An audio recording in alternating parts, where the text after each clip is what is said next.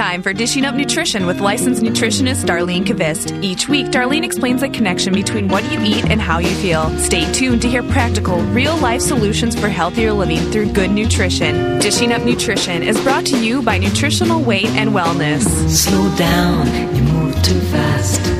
You got to make the morning last. Just kicking down the cobblestones, looking for fun and feeling groovy. Good morning, everyone, and welcome to Dishing Up Nutrition. My name is Cassie Wienis. I'm a registered and licensed dietitian. I work for Nutritional Weight and Wellness, the company that's sponsoring this program. As many of you know, each week on this program, we bring you up-to-date research and information on how eating real food in balance can change your life. And I know we have a lot of longtime listeners out there. You longtime listeners are probably expecting me to give my usual shout out to my two biggest fans listening back home. But I can't really do that this morning. I can only give a shout out to one of those big fans listening back home, and that's Riley, my almost middle schooler. Can you believe that? So good morning, Riley. My other biggest fan, my 8.5-year-old Marissa, I have no need to say hello to, but I will let her say hello to all of you, because she's sitting right next to me in studio this morning. Hi, everyone, and a special out is to all of my friends and family members. All of you out there in listener land are going to want to stay close by your radio for the next hour. We have a great show planned. Our topic is centered around food allergies and sensitivities. And while the show truly pertains to people of all ages, we will be leaning a bit more towards how food allergies affect kids and how to navigate this world as a kid when you have one or more foods you need to avoid. Marissa has become quite the young expert in this topic because of her own food allergies, and so we'll be getting a lot of great advice from her throughout the hour. And when it comes to brilliant minds in studio today, we have yet another. Across the way from me is Brenna Thompson. I don't know about brilliant. Oh, I would say so. Brenna is a registered and licensed dietitian. Brenna is always ready to add research and expertise to any radio show she's on. And she keeps very busy if she's not sightseeing in Alaska. That's right. Yeah. She's just recently back from a fun trip to Alaska, but she's usually busy seeing clients at either our Maple Grove office or our North Oaks office. She also teaches a lot of nutrition classes for us. Welcome, Brenna. Well, thank you, and hello to everybody this morning. And I'd like to kick off the hour today by giving you some sobering facts on this topic, and also by sharing a little bit of my own personal story as it relates to, I guess, more along the lines of a food sensitivity. But first, the facts. So food allergies are on the rise. According to a study released in 2013 by the Centers for Disease Control and Prevention, food allergies among children increased about 50% between 1997 and 2011. That's unbelievable. That's incredible. 50%. I guess my question with that is, have they increased in just the number of kids with them, or are we just better at diagnosing them? I think more people are having them. I think more people are having them. So this potentially deadly disease, food allergies, affects 1 in every 13 kids under the age of 18 years of age. In the U.S., that's about 2 in every classroom. And the economic cost of children's food allergies is nearly $25 billion each year. Which just blows my mind when you think how hard it is to get an insurance company to cover our nutrition services. Right. And we counsel a lot of people with food allergies, but yet, you know, if you just let things get worse and worse and they're getting a bunch of prescription medication, $25 billion a year. Right. And for myself, I don't have a food allergy. I don't break out in hives or anaphylaxis or anything like that. But over the last several years, I've just figured out that there are certain foods that do not agree with my digestive system. So one that took me a long time to figure out was eggs. So at Nutritional... And that's pretty common, really, but not everybody knows that. Yeah, and so I've just noticed that particularly if I have eggs too many days in a row, or especially scrambled eggs or omelets, really make me feel kind of nauseous, a lot of indigestion. So I just make sure that I don't eat eggs very often. Yeah, hearing you say that reminds me of a conference I was at years back, and they had this top allergist there from Mount Sinai. I think that's on the East Coast. And she said the number 3 most common allergy in the U.S. is eggs. Food allergy. Yeah. Other things that I've just noticed are raw apples will give me a lot of gas and bloating. So I just don't eat raw apples. Right. Easy enough. Easy enough. But I always kind of make the joke that a lot of my clients have sensitivities to gluten, and I just have a sensitivity to fiber. And you're a dietitian. And I'm a dietitian. But I just know that beans, lentils, and then especially cauliflower, cabbage, Brussels sprouts, I have to just be very particular about when I'm going to eat them, how often, how much. Yeah. So. Are you alone that day or not? Right. Oh, and I guess the other one was soy.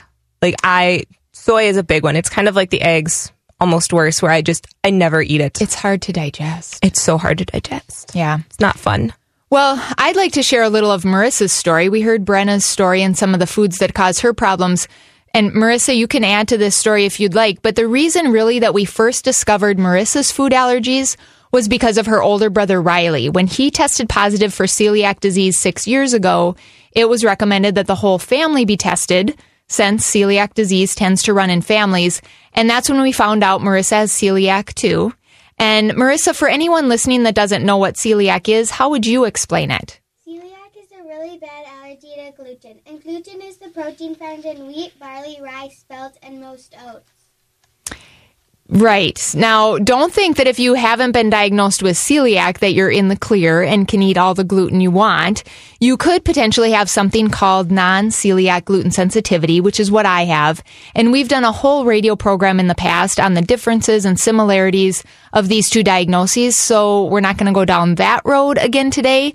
Today, we're going to talk more in general about food allergies and symptoms and how to navigate life when you have food allergies. But if anyone listening does want to learn more about celiac disease versus non-celiac gluten sensitivity, I encourage you to listen to our past radio program. We did a whole radio show on celiac and gluten sensitivity. That was Brittany and I, and that was back on March 14th of 2015.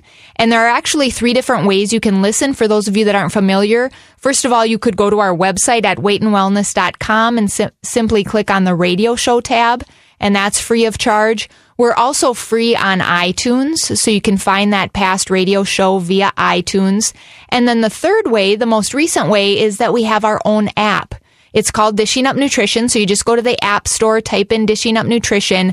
Now, this app was launched last June. I can't believe it's been that long already, but it was launched last June. So the particular radio show I mentioned that was March 2015, you wouldn't be able to find it on the app. But anything from last June up until now would be on that Dishing Up Nutrition app. And then you can listen to us in your car while you sit in traffic. Summer traffic. Don't we know about detours, on the way to Marissa? the lake. Yeah, or that too. Now, back to Marissa's story and your family's story. Didn't you find out about a dairy allergy around the same time that the celiac diagnosis came about? Yes, we tested for a dairy allergy at the same time we tested for celiac because I knew from reading the research that they've identified proteins in dairy, especially the casein, that can cause an allergic and really inflammatory response in as many as half of the people with celiac. So I wanted that tested at the same time. And if any of you love reading the research, like I know you do, Brenna, this bit of information was actually reported in the Journal of Clinical and Experimental Immunology back in March of 2007. And as you've shared with me before, the test for a dairy allergy came back positive for all 3 of you, right? Well, you're remembering right that Riley and Marissa and myself are all dairy-free, but my test didn't show that I had an allergy to dairy. What happened was I went dairy-free to support my kids because both of their test results showed an allergy to the proteins in dairy. So I gave it up with them, and I found that my adult acne cleared up, my seasonal stuffy nose went away, and my legs no longer ached at the end of the day. How long did it take you to see those results? You know, I'm trying to think of what month we dropped the dairy because the seasonal stuffy nose I might not have realized for a while. Mm-hmm. It probably took me a couple of weeks. Sure. You know, it wasn't overnight, but it was within a few weeks. Right. So obviously, yeah, dairy and I just don't mix, but for whatever reason, the tests didn't show that. I just figured it out by accident. Now that brings up an excellent point that we should address, and that is that so many of the blood tests out there for various food allergies or food sensitivities are not always accurate. Oftentimes they show that the body is not reacting to the food in question when really it is, or it shows a lot of false positives. And people will come back and they'll have a laundry list of foods that they're supposedly sensitive to. And you're like, no way. There's no way. Yeah. Maybe one or two on there, yes, but they're sitting there and they're like, oh, I'm sensitive to all these foods. No, probably not. No, I know. And that's where it takes a good nutritionist to help you out. Like when my mom had my doctor test for a corn allergy last summer, and it showed I didn't have a corn allergy. That is a great example. Do we have time for me to... We might want to wait and talk about that when we come back. How we figured that one out when we come back from break. Yes, and you are listening to Dishing Up Nutrition. Our topic today is centered around food sensitivities and food allergies. And we're certainly going to delve back into that topic on the other side of this break. But first, a little food for thought that is unrelated to today's topic that we really wanted to bring awareness to because it's been in the news in the past couple months and because it's a growing problem, and that is antibiotic resistance. Are you one of the many moms out there who have insisted on antibiotics for your child's ear infection or tonsillitis without knowing for sure that that bug that your child has is actually a bacterial infection?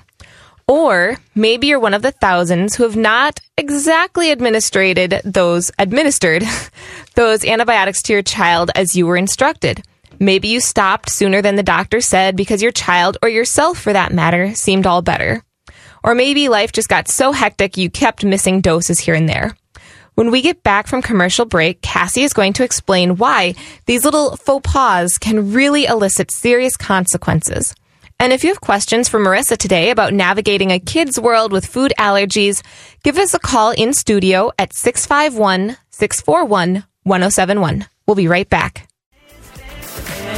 Welcome back to Dishing Up Nutrition. I'm Cassie Wienes, registered and licensed dietitian. In studio with me this morning, to my left, is Marissa, my almost third grade daughter. Across the way from me is Brenna Thompson, also a registered and licensed dietitian. Now, before we went to break, Brenna mentioned a couple of blunders that many in this country have been guilty of when it comes to antibiotic use. We're going to get back to that little story, but we realized while we were on break, and I will take the blame for this, I pushed the wrong on button for Marissa's microphone. So you probably noticed that the first couple of times she was speaking, you guys weren't hearing it. Brenna and I were, because we were in studio, and then I realized it partway through the show and pushed the other on button. So Marissa wants to at least say hello to everybody because I don't think any of you heard that before, and it was a very sweet hello. Do you want to repeat that? Hello to all of my friends and family members. Awesome. All right, so we were talking about some blunders that many have been guilty of when it comes to antibiotic use. Those blunders are asking your doctor for an antibiotic prescription when you're not certain the germ you're fighting is bacterial or not. And the other mistake is not giving your child the medicine exactly as the doctor ordered. Both of these scenarios are contributing to the growing problem of antibiotic resistance. Probably most all of you listening have heard that term before. It's been in the news a lot lately. But if you're not familiar with what antibiotic resistance is, the short definition is that it's when an antibiotic has basically lost its ability to kill unfriendly bacteria. In other words, the antibiotic can't kill the germ that's making you sick, and I'm sure everyone can imagine scenarios where this can create real problems, sometimes even lead to death. And that's scary. So the question is, well, what do we do? Because the Centers for Disease Control has already identified 18 That's scary. That's a lot. Antibiotic-resistant germs that threaten the health of Americans. Part of the solution will need to be researchers developing new antibiotics to address these so-called superbugs. But there are also at least 3 or 4 other things that we can all start doing. First, don't demand antibiotics for whatever is ailing you or your child unless your doctor has really made a diagnosis that what you're fighting is bacterial and that you need it. Second, take your medicine just how the doctor says to. If the doctor says to take it for 10 days, don't stop at 7 days just because you're feeling better. Take the medicine for the whole 10 days. Another thing you can do is buy meat that is antibiotic free And it'll say this right on the front of the packaging if it is antibiotic free. And last but not least, keep your digestive system in excellent condition. Longtime listeners have heard us say before that about 70% of your immune cells live in your digestive tract. So if you keep your digestive system working well by eating real foods in balance and getting plenty of probiotics either from food or a high-quality supplement such as the NutriKey Bifido Balance, right, then you will have good defenses to help you fight off those bad germs before they can take hold and multiply to the point where antibiotics are necessary. Good point. Prevention is always the best route. Absolutely. So before we went to break, you were going to tell us a little bit about Marissa's corn allergy. Right. As she mentioned, the test didn't show that she had a corn allergy, but I'm certain something's there. And I'm glad Marissa brought that up. I just want to give sort of the short version of a pretty long story. Last summer, it was a Saturday night in June. I remember it was the Saturday night before Father's Day, and the neighbors were having a bonfire. Bonfires had never been a problem for us in the past, but this particular summer night in June, Marissa was suddenly having a lot of trouble breathing. Her and I came home. I was so very close to taking her to the emergency room, but the labored breathing finally started to subside, and we stayed home. Of course, I was very worried about this episode. I can only imagine that was really scary for both of you. It was really scary, and Scott was gone that weekend, so it was just me at home, and yeah, I don't want to hopefully have to relive that again. Much. No, but of course it was very scary. And so I made an appointment the following Monday with her pediatrician just to talk through it and see what advice they might have to give. And when I explained to the pediatrician that I was sure corn and maybe some other foods were causing inflammation in her lungs, and then the smoke from the bonfire just put things over the edge, he actually listened to me. Oh, wow. He didn't look at me like I had two heads and was crazy, Mom, which often happens when I'm in the pediatrician's office. No, I was so pleased. He listened to what I said, and he said, let's run a panel of food tests. Mm-hmm. So, of course, I agreed. And as soon as I agreed, inside, it's kind of like my bubble burst. And I thought, but I know so often these tests don't show anything. It's kind of like you said, Brenna, so often they're not accurate. And sure enough, we waited a week, and then the blood test results came back, and it showed she was allergic to nothing. But I know I have a sensitivity to corn because if I'm eating it every day, I have trouble breathing, even if I'm not at a bonfire. So, here's a good time to explain there's a real difference in the clinical definition of a food allergy versus a food sensitivity, or some people call it a food intolerance. With a food allergy, the body's having an abnormal immune response to a food protein. And oftentimes, not always, but oftentimes food allergy responses occur within minutes after eating the offending food. Food sensitivities are much more common in the United States, and these occur when a trigger food or sometimes a food additive produces symptoms without involving an immune system reaction. And both allergies and sensitivities can really vary in degree of severity from one person to the next. Marissa's a great example. With her dairy allergy, things like ice cream and cow's milk, Marissa never has them. They're very inflammatory to her body, and she needs to avoid them to feel good and be healthy. But with corn, that probably falls into the realm of a sensitivity, and that's a little more mild for her. So we actually keep a food journal, and if she has, let's say, a treat at school from a classmate that contains corn syrup, because Lord knows most treats at school contain corn syrup. It's in everything. It's in everything, absolutely. So if that happens, then we write it down in her food journal, and she knows not to have corn again for 6 or 7 days. And if we keep corn this infrequent, we're good. So do you remember what you had been eating before the bonfire or at the bonfire that you think really triggered her to have that big flare-up? I don't think it was any one thing that day, but she does so many of the gluten-free snacks, sure, have corn, and we certainly do try to eat our fruits and our vegetables and lots of real foods, but there are the crackers that have rice in them. Mm-hmm. She's had the pretzels before, the gluten-free pretzels that have, the crackers that have corn in them, and the gluten-free pretzels that have corn in them. I just remember at the time, I don't remember any specific foods, but I remember thinking I had some intuition going on before this episode. Right. That corn was not working for her, because there were times at night too where she was starting to have reflux like her brother Riley had with the gluten. Yeah. And I'm like, I just, you know how sometimes you just know. You just know. And I thought, this corn is not doing us any service. And then it put us over the edge at the bonfire. Yeah. So now I'm sure some listeners are thinking, well, how do I know? How do I know when the offending food needs to be cut out altogether? And when can I have a little of it, say, every 7 days?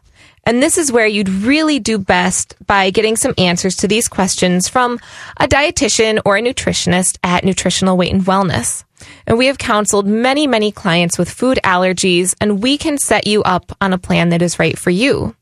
Because every individual is very unique. And so each person with food allergies or a sensitivity or an intolerance or whatever you want to call it, they need their own unique plan. It's very different from one person to the next. And on that note, as many of our listeners are now probably wondering whether they have a food sensitivity causing some of their issues, I want to be sure everyone knows you can be allergic to absolutely any food.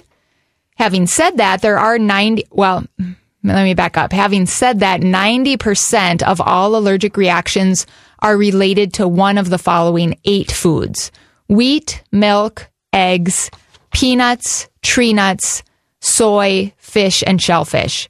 But really, there are no limits. Any food can cause an allergy or a sensitivity. Well, and as I was telling you before we came into the studio today, I have a client who's allergic to carrots. And who would have guessed? Yes.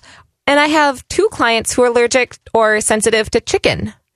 And we would think, well, carrots and chicken. What? I remember the first time I heard carrots was the first really odd one I heard at work one day from a colleague that was allergic. And I thought, oh my Lord, if you can be allergic to carrots, then you can be allergic to absolutely anything. Right. Yes. You know, I think we should probably take our next commercial break. I think so. And I think we're going to let Marissa take this one. It's time for our second break. You're listening to Dishing Up Nutrition, and today we're talking about food allergies. When we come back, we're going to share some of my favorite gluten-free and dairy-free meals and snack ideas. But before we go, I have a trivia question for you from one of my brother Riley's books called Quiz Whiz. If all of your intestines were stretched out, how long would they be? A, as long as a banana, B, as long as a baseball bat, or C, as long as 2 cars. I'll have the answer when we come back. And if you're just joining us, my name is Marissa, and I'm 8.5 years old. You can call me with your food allergy questions today at 651-641-1071. Welcome back, everyone. If you've been listening since the top of the hour, you know our topic is food allergies and sensitivities. Before we went to break, we gave you a little trivia. We asked if your intestines, in other words, your digestive tract, were all stretched out, how long would it be? And you had an A, B, or C answer to choose from. Marissa, do you want to give them the correct answer? Yes. Those of you who said C, as long as 2 cars, were right. That is a lot of intestine. And if you're healthy, that intestinal tract is filled with several pounds of good bacteria that help fight bad germs and that hopefully help prevent you from needing antibiotics, as we talked about earlier in the hour. But back to our original topic, today's topic. As we promised, we want to give you some gluten-free, dairy-free meal and snack ideas. So let's start with breakfast. Marissa, what is one of your favorite breakfasts? A protein smoothie. I have this almost every morning, and it's a recipe I came up with. First, take 8 ounces of coconut milk from the carton, plus 2 ounces of water, and a scoop of the vanilla-flavored Paleo. That's a hard word. Protein powder. Then add 1 teaspoon of real maple syrup and 1 tablespoon of cocoa powder. Blend these ingredients together and then serve up with half a banana sliced up and topped with peanut butter or sun butter. And there you have a balanced breakfast with protein, carbohydrate, and healthy fat. That sounds delicious. Did you bring me any this morning? No. She wanted me to make it for her breakfast as we were rushing out the door. And I said, you know what? If Dad and Riley weren't still sleeping, I would turn the blender on. But we got to grab our beef sticks and fruit and go. Yeah. But, you know, we were so excited when this paleo protein came on the market a couple of years ago. Probably a lot of our listeners do the whey protein powder, which is great if you can do it. But if you remember from earlier in the show, we talked about how Riley and Marissa and I don't do well with dairy products, the protein in the dairy, and that's what whey is. Right. It's a protein in the dairy, and we just can't do it. So we weren't doing smoothies for a couple of years, and then Paleo Protein came on the market, and we should tell the listeners what it's made from. It's made from the muscle of cows. It's beef. It's beef. In a canister. Where's the beef? Where's the beef? You open it up, though, and it smells like vanilla cupcakes. So I'm not sure how they did this. Or it smells like chocolate. Yes, you have the chocolate one. I love the chocolate. And what I love about the new, so we started getting a new one, and I think it's made from Metagenics. I forget, but that's what I have right now is the newer one that and it mixes up better. really well, and you can actually mix it into coffee. We are Can you tell what I do in the morning? Try that. We'll try that, Marissa. Yeah, so you can mix it into coffee, and you can make a little protein mocha with it. Well, we might just have to buy the chocolate one. I've been buying the vanilla one so it has more versatility, but I think every single time we add a tablespoon of cocoa powder, so why don't I just buy the chocolate? You can have both. Well, the vanilla is also very good in coffee as well. Oh. Okay, I need to go have some coffee. I'd rather have the chocolate one. The chocolate one? Well, I'm we have with to you, stop Marissa. at the office today, so maybe we'll buy that chocolate one. But that's a great option for anybody out there listening that can't do dairy but wants to have a protein powder to do a smoothie with, is that Yes. Paleo Protein Powder. And another simple gluten and dairy-free breakfast that's great for kids and adults is to just scramble up some eggs from some grass-fed, happy pasture-raised chickens. Scramble them in a little olive oil or a little coconut oil, and then serve it with, say, half a cup of some sliced strawberries, since they're in season right now. They are so juicy. Or yes. blueberries. And then dice up, say, half an avocado for another healthy fat. Put that on top of your eggs, maybe a little salt, some salsa, and you've got a nice little kind of Mexican breakfast.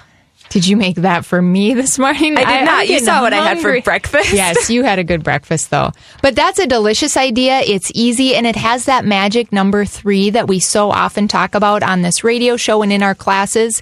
The eggs are the protein, the strawberries are the healthy carbohydrate, the avocado is the healthy fat. There you have that magic number 3 that balances your blood sugars and helps you feel your best. And one of my favorite snacks is a beef stick or something I eat. Sometimes I eat 2 beef sticks and applesauce. My grandma makes good applesauce from apples she picks at a friend's house. And her friend doesn't spray the apples with chemicals, so it's really healthy applesauce. That sounds really good. And for more real meal and snack ideas, you can check out our website, weightandwellness.com.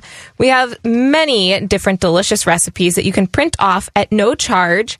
2 of my favorites, and I forgot to check exactly. I think we have both the salmon cakes and the salmon salad on the website. If not, I know we've got the chicken salad on there. We have turkey patties. They're all in my cookbook, which I use so often. So yeah, I'm not often. sure, but check, on the website, because those are all They're good ones you delicious. just named. Anything with salmon and mayonnaise, I'm all on board for. And you know what? I know I love mayonnaise. I have to say, I've made those salmon patties before, and my husband says he doesn't like salmon, but I didn't tell him anything. I just served this up, and he ate them. So I That's don't know. funny because Ryan is the same way. That he's like, oh, I don't really like, salmon cakes or that kind of thing. But I made those for him during Lent this year, and he goes, these are great. It must be the combination of spices, and you put enough mayo in there. And everything's good. Everything's good with enough mayo and enough bacon. Maybe we should add bacon to that Ooh, recipe. yum. And let's see, where were we? Okay, so we gave you some meal and snack ideas. We were talking, though, before we went to break about the fact that really any food can cause a food allergy or a food sensitivity. And remember, the blood tests for food allergies do not always tell the truth. And that's a great point, Marissa. So if you, let's say, were tested for dairy because your doctor thought it might be causing your eczema or your chronic sinus infections, if your test came back negative, we would still strongly suggest that you do the tried and true test, which is to cut the dairy out 100%. Not, I'm going to cut it out most days or just reduce it, but none of it. Yeah. Not of it for 4 weeks. That's a good point, Brenna, 100%, because I was just reading something last night in one of my food allergy textbooks, and it was saying eating a little bit of the food that you think you might be allergic to is the same as eating a lot of it Because just a little speck can cause that negative reaction in your body. So the tried and true test has to be cut it out 100%. And you were mentioning eczema and chronic sinus infections. You and I know those are common symptoms of a dairy allergy. Sometimes they're symptoms of a gluten allergy. I'd like to continue on that train of thought and mention some more body signs of food allergies or food sensitivities. Great idea. But first, a little disclaimer here. The truth is, absolutely any ill body sign or symptom may have something to do with a food allergy or food sensitivity. But for the sake of time here, we're going to just name the common ones that we see quite often. Now, in kids, bedwetting comes to the top of my mind. Even in kids as old as 10, 11, 12, yes. They will wet the bed. Itchy skin or skin rashes, belligerent or naughty behavior, stomach aches, which are often associated with constipation. And remember, one of my body signs is if I eat too much corn is that I have trouble breathing. And let's not forget that many times a colicky baby is a baby that has a food sensitivity. Oh my goodness, how could I have forgotten that one? Marissa was so colicky, she was inconsolable most of the time. I don't remember that. No, you probably don't. But I bet your mom wishes that she didn't have to remember that either. Right? But yes, a colicky baby often has a dairy sensitivity, or it might be gluten. It could be just anything that mom is eating. Yes, eggs. And I've had many adults with food allergies who present with diarrhea or constipation, or when they have both, it's called IBS. I have a client who came to Nutritional Weight and Wellness. Well, she had been listening to the radio program for a long time, had changed her diet, but suddenly she was getting diarrhea. And then she went to California and the diarrhea went away. And we were going, what is going on? Finally figured out she has a coconut allergy. Because when she was listening to us, she started eating tons of coconut. And when she was in California, she didn't eat any coconut. I thought you were going to say something about the water or something. No. Like, what would be different? Coconut, a food that can be very healthy for one person can be bad for another person. Yes. Interesting. Yeah, wow. So back to some body signs of food allergies or sensitivities. A child who's not a good sleeper could be another possible body sign. A chronic cough is another one. And oftentimes, and I know this from all the research I've done on acid reflux because of my son Riley, oftentimes a chronic cough is a symptom of acid reflux. Yes. And acid reflux, is another potential body sign of a food allergy. Well, it's just telling us that there's a lot of inflammation in the stomach, and that inflammation is causing just poor digestion. Right. And that food is getting pushed back up. Instead of moving through. Yeah. Right. And those are just a few of the more common signs and symptoms. Next, I'd like to touch on navigating the grocery store when you know you have a food allergy. Now, we could easily spend an entire radio show just on this little subtopic here. For sure. But since we don't have that luxury today, I want to just kind of highlight some of the main points here. And one thing to remember is that the real food in the grocery store should be your first choice because there are no hidden ingredients. Great point, Marissa. And if you have a peanut allergy, for example, and if you shop mostly the perimeter of the store where you just find meats, cheeses, fruits, and veggies, you're going to be safe. Absolutely. But, in reality, most everybody's going to get into those middle aisles, at least for a few items, to put a meal together. So I want to stress the importance of carefully reading food labels. Whether you are new to the food allergy world or you're a veteran, there really is never a time you should let your guard down. And the reasons for this are many, but first off, ingredients can change without warning. Companies can change an ingredient, or sometimes they change the source of a particular ingredient, and there's no law saying that they need to notify you, the consumer. So always read your labels, even on products you've bought 100 times before. And something we learned at Halloween is that one size of candy bar might be safe, but the same type of candy bar in a smaller size might not be safe. That's right. At Halloween this last year, the kids got some of the smaller Hershey's candy bars, not the regular full size you see at the grocery store checkout, but more the little mini sizes. And after a little research, we learned that the smaller bars, the best I can figure is they're made in a different facility because the smaller bars have potential for cross-contamination with gluten. But the big full-size bars are actually considered safe for people with celiac disease. And did Marissa and Riley or you, did any of you have any negative We didn't symptoms? eat them.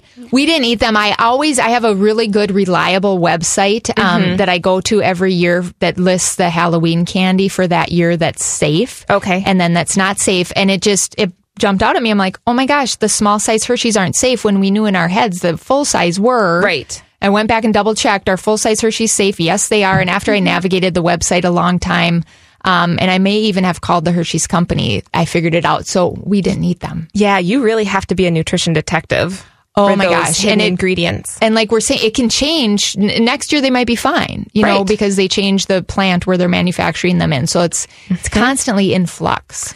Well, it is time for our final commercial break. Just a reminder that this show is being brought to you by Nutritional Weight and Wellness. As we talked about earlier in the show, if you suspect that you or your child has one or more food sensitivities and you'd like to talk to a nutritionist or a dietitian well-versed in this area who can help pinpoint the offending foods and also set you up with a healthy meal plan, we have many office locations to choose from. You can go to our website, weightandwellness.com, to find out where those are. But if you live in other areas outside of Minnesota or the Twin Cities, you can definitely still have a consult with us. We do phone or Skype appointments. And don't you have somebody out of the country? Oh, yeah. We have people in Australia and England Isn't and that Canada. amazing? Yes, all over the place. But if you want to get a hold of our main office, just call 651-699-3438, and whoever answers the phone can get you scheduled for that appointment. But stay tuned, because when we get back from break, we're going to talk about a very important vitamin that nearly all of our listeners should be supplementing with. Welcome back, everyone. Thank you so much for tuning in to Dishing Up Nutrition and spending your Saturday morning with us. As Brenna mentioned before we went to commercial, there's a vitamin that I can safely say a large majority of our listeners should be supplementing with. This is a vitamin Brenna and myself and Marissa all take. Marissa, do you want to tell them what vitamin this is? Yes, it is vitamin D, and the kind we take is great for kids because it's a liquid. So if you can't swallow pills, you can take the liquid form. And why are we saying many people would benefit from taking vitamin D? Well, many of the experts, including Dr. Michael Holick, who wrote an entire book on the benefits of vitamin D, are saying that a vitamin D deficiency is a growing worldwide problem.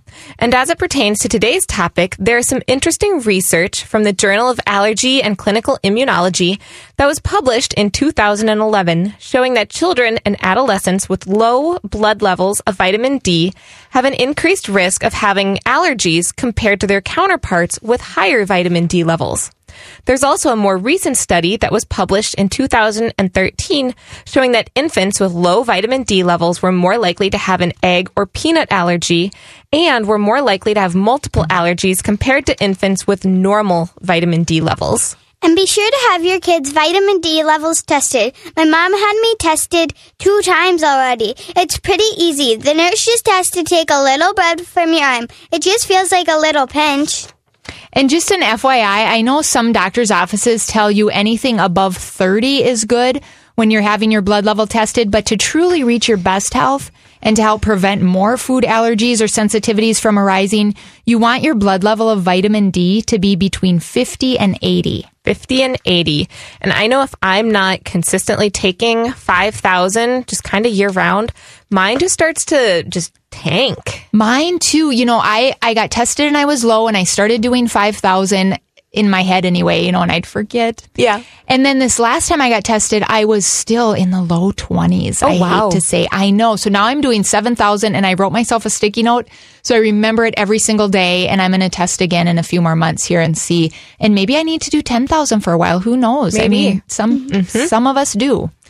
And so before our break, you were talking about when we're grocery shopping and we're looking at ingredients that sometimes products will have hidden gluten or they might have hidden dairy. And you might think that, oh, because I'm eating a Hershey bar, the fun size will be fine. But it's not. Right. You know, you just have to really do your research. Like I said, with those Hershey's bars, we found that the smaller size were made in a different facility and they must have been making something that contained gluten on the same equipment. And for somebody with celiac disease, that's enough. That little speck that could get in that bar that you or I can't see could make somebody sick. And I think people with peanut allergies get this because they have to be just as careful. You can find traces of peanuts in certain brands of spaghetti sauces. You can find traces of peanuts in certain brands of salad dressings. So you have to be diligent all the time. Yeah. And the best thing, if you're not sure if a product is safe for you or not, is either just don't eat it or call the company that makes it. And what does your mom most often ask when she calls a food company? My mom always asks 2 questions. Does this food contain gluten? And was it made on equipment that processes gluten? And the last part of that question is the part people sometimes forget to ask. Was this product manufactured on equipment that manufactures gluten grains? If you have a carrot allergy, you don't have to ask that. But if you're somebody with celiac disease, right, you have to ask that. And you'd be surprised at some of the foods that are cross-contaminated. One that I still remember that surprised even me a little bit was a Walmart brand of frozen vegetables. I think they were green beans. And I think Walmart has changed practices since then. So don't quote you on this. Don't quote me right now on this, because this was 3 or 4 years ago, and we were at my mom and dad's farm in North Dakota. Mom and I were putting together a meal, and I went to grab frozen vegetables from the freezer. Luckily, she had different brands down there on the farm. They really stock up because they don't get to town very often. But I turned over the Walmart brand, which we then did not eat. And right after green beans, it said may contain wheat. That's crazy. You find it in just strange places. Yeah. I remember at Halloween we were talking and you said that it's a lot of candy. Yes. Even the hard candies. Or I think at Christmas you were saying that candy canes will get cross-contaminated. Yep. We have to be careful of our brand. The teachers always want to hand out candy canes, it seems like, don't they? So I always do my research each year. I don't just do research one year and find my brands. Every year I do it because it can change from year to year. Now, while we were on break, we had somebody call in and they just kind of had a question about navigating maybe going to slumber parties or probably school functions. And how do you deal with treats or eating at those things? And play dates, potlucks. Boy, this could be a whole nother show, right? That could be a whole other show. I know how to answer. Do you have an answer for that? What are you thinking of? You could just send something with them that's like a treat they have, but it doesn't have the thing they're allergic to. Oh my goodness. Great answer. And we've done that before. I do work very closely with the teachers when they're having a Christmas party or a Halloween party. If they're going to serve a treat, to try to have something that looks very similar that is safe for us. It's probably not going to be carrot sticks and ranch. I'm trying to match up because while this show is all about real food, when you have a child with food allergies, there's also that psychological piece, that social piece, and that is very important too. So I do try to match up things. Or we were just at a birthday party, weren't we? Miss Social over here. She had a birthday party about a week ago, a summer birthday, and the lady was having ice cream cake. That's and right. So I had to pack I had to pack dairy-free ice cream and a cupcake. And at school, when kids have birthdays, I just pack a treat and I put it somewhere in the classroom, and then if they bring something I can't have, I just take that. And when it's gone, I just bring another one back. Good point. That's right. At school, she has a little cubby where she always keeps a gluten-free That's treat. what I did this year, but last year I put it in a different place. Last year, every teacher is a little different. So we do, and I always meet with the teachers before school starts, and I bring my children with, so they meet each other, and I explain the level of severity here, and we talk through some scenarios like snack time for one, birthday treats, those types of things. I could go on and on, but I see you looking at the clock, and I think this needs to be another show. I Brenna think so and too. Marissa. I agree. I think we will be meeting again, but our show is coming to an end, sadly, too fast.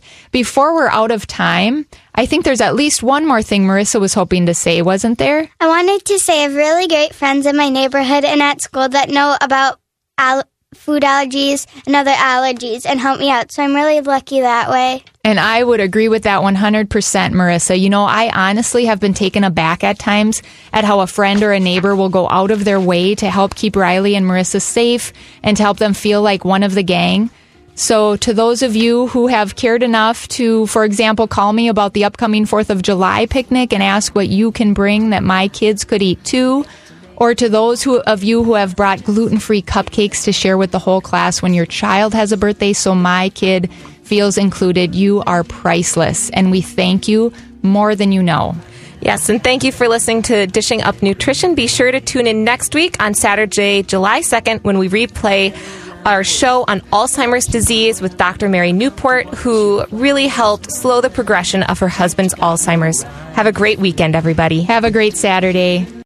Thanks for listening to Dishing Up Nutrition. If you enjoy this podcast, please share your favorite episodes with a friend or leave a review on iTunes, Stitcher, or iHeartRadio. The content and opinions expressed are those of the hosts or presenters. They are not intended to diagnose, treat, cure, or prevent disease. Product statements have not been evaluated by the FDA.